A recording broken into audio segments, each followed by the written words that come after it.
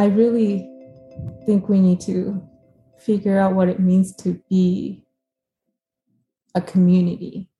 And Yeah. I'm curious what you think about like freedom and these American values and how they play a role.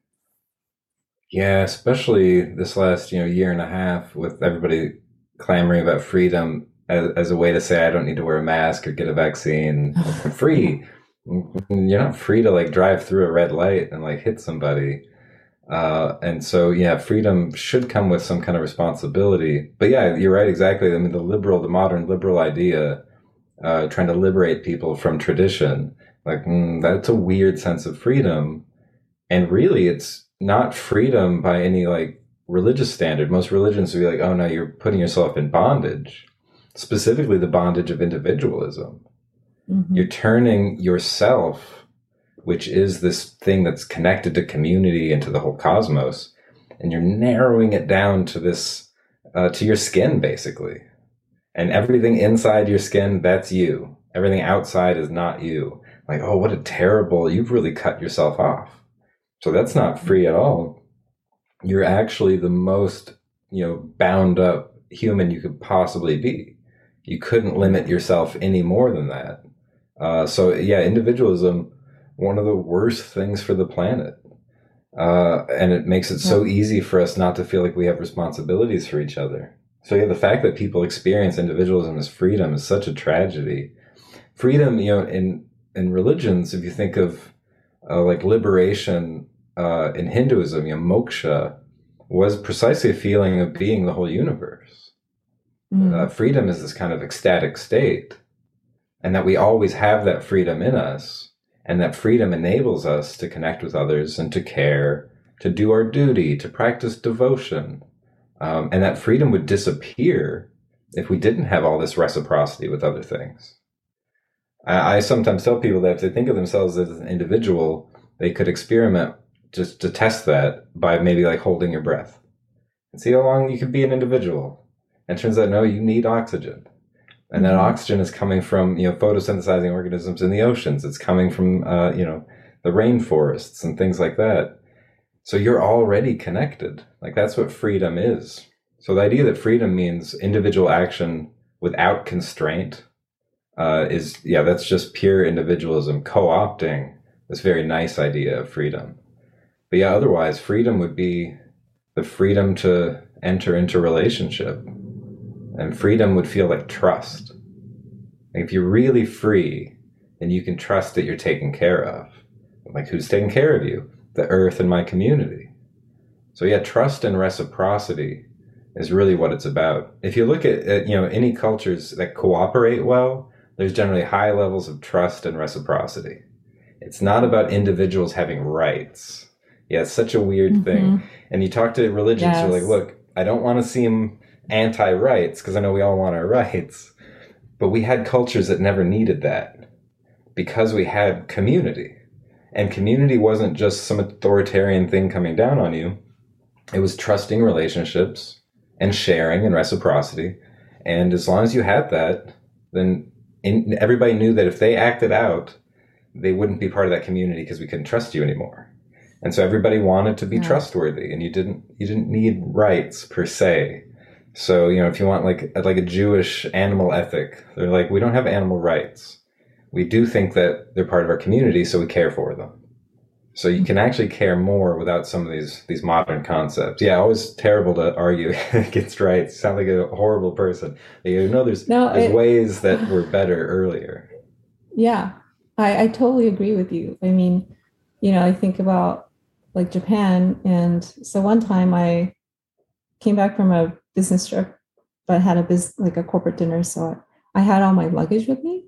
And we took a cab from the office and I put my stuff in the trunk of the cab and totally forgot about it. 3 hours later, after dinner, I was like, oh my God, I forgot my luggage in the cab. And no one had luggage because I was the only one coming back. So, but thankfully, I had the receipt from the cab with me. So I called the cab company. They located the driver. He was like 90 minutes away from where I was outside of Tokyo. Um, but he called me. He said, where are you? okay, I can be there by 10:30 p.m. So he drove all the way back for free. And you don't tip in Japan. So he just dropped off my luggage and that's it. And so, Wow. it's just a different way of relating to people, Yeah. right? Where it's more of an honor system.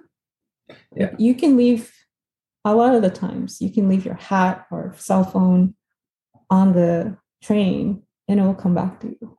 Most of the time it That's does. amazing. Yeah, that is just And amazing. if I find like a key on the sidewalk, I'll bring it to the police. And my husband, who's American, um, he's like, I asked like, where would you bring like a lost item to in the US? Like, do you bring it to the police? He's like, no. I was like, so what do you do with it? He's like, you hope that there's like an ID on it and you can contact that person. I was like, what? There's no system to return Yeah. things to people? Yeah. Because in Japan, that's like normal. Like you find a police officer or a police station and you just bring back the items. And if you would like to be contacted later, in case the person comes and finds the object or Right. the lost item, they can also compensate you. Hmm. So you leave your name. So for example, if you found like $10,000 and you bring it to the police, um, I think they're obligated to give you a portion Hmm. or something. I don't know. But in any case, it's just it's a trust system, right? It's more Yeah. communal. So you don't steal from your community. Yeah. Yeah, exactly. And that's, real freedom is the freedom to exist in those kind of trustworthy relationships. I mean, if you're like on the bus and you know that if you leave your phone slips out of your pocket or something, that it'll be returned, that's real freedom.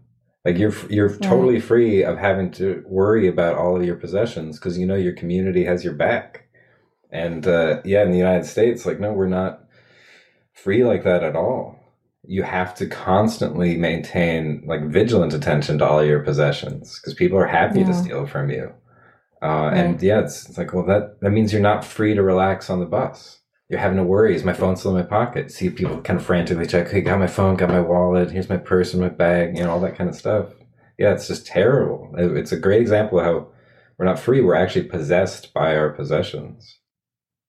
Yeah, it's true. I leave the door open to like just, get take like a 20-minute walk.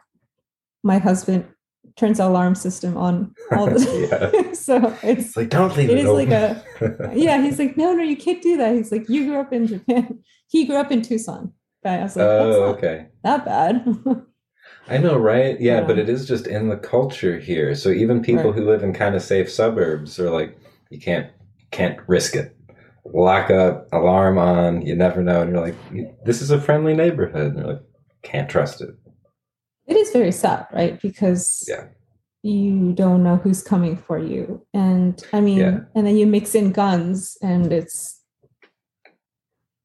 I, you know, just like the fact that they're bulletproof backpacks for kids is so awful. Yeah, And right. That's a product that should not have to be in existence. no. So, well, I know time is coming up. One last question. What is your vision of a truly sustainable or better world and future? And Hmm. how do you think we get there? It's a good, it's a good question. Um, yeah, what would a more sustainable future, a better world look like? I mean, I think it would be a lot of what we're just talking about. It'd be more trust, and trust always means people giving and giving back, sharing with each other, reciprocity. Uh, and then that would look really different for different places. I Mm. can imagine something like what we would have had shortly before, like the Neolithic Revolution 10,000 years ago. Humans would live in small bands that were relatively sustainable, and sometimes they got pretty big. You could get some pretty big cities out of that. Even before we invented agriculture and stuff like that, we were doing some little bit of gardening here and there. So I imagine lots of thriving local cultures all over the planet. But I would also imagine there's going to be some high-rise buildings and some advanced technology in the mix too. We're still going to have some really dense cities like San Francisco, New York, Tokyo, right? But I think we're going to learn how to scale a lot of that down. So we'll still have computers because that'll help all these local cultures communicate with one another.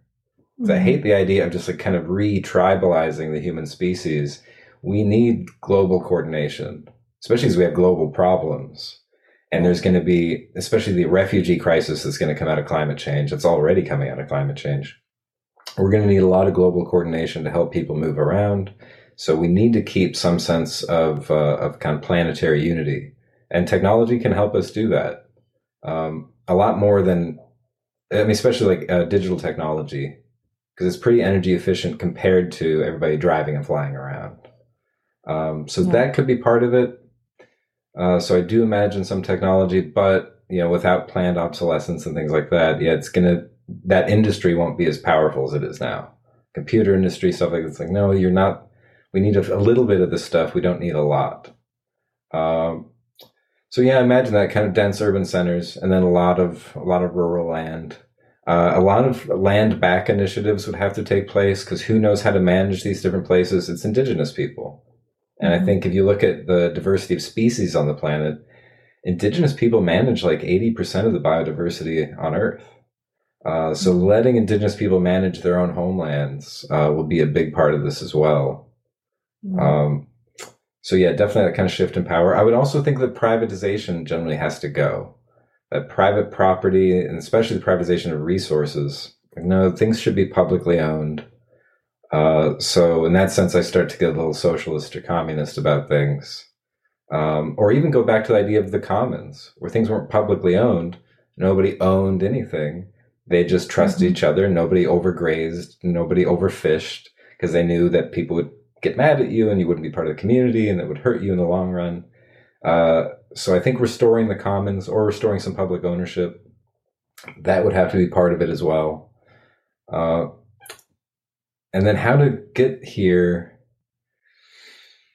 Yeah, that's a tough one. Like the COP26 conference just ended in Glasgow, and everybody's like, "Well, I Yeah. guess the United Nations isn't going to help us." And so I'm going to trust a lot more grassroots activism and community organizing. And Right. individuals feel so powerless, right? And we're like, "No, Yeah. we need to change the whole system." I'm like, "Well, you're not an individual; you're a community member, and communities can change things. Start a co-op." And I've talked to some people who have, live in like the middle of the country, and they're like, over the last 20 years, a lot of farm to table restaurants are opening up because people love it. So like Mhm. start your little farm co-op, connect to some restaurants, and we can build it up from the community level. We don't have to wait for our federal or international agreements to come in. We can do this at the kind of bioregional level.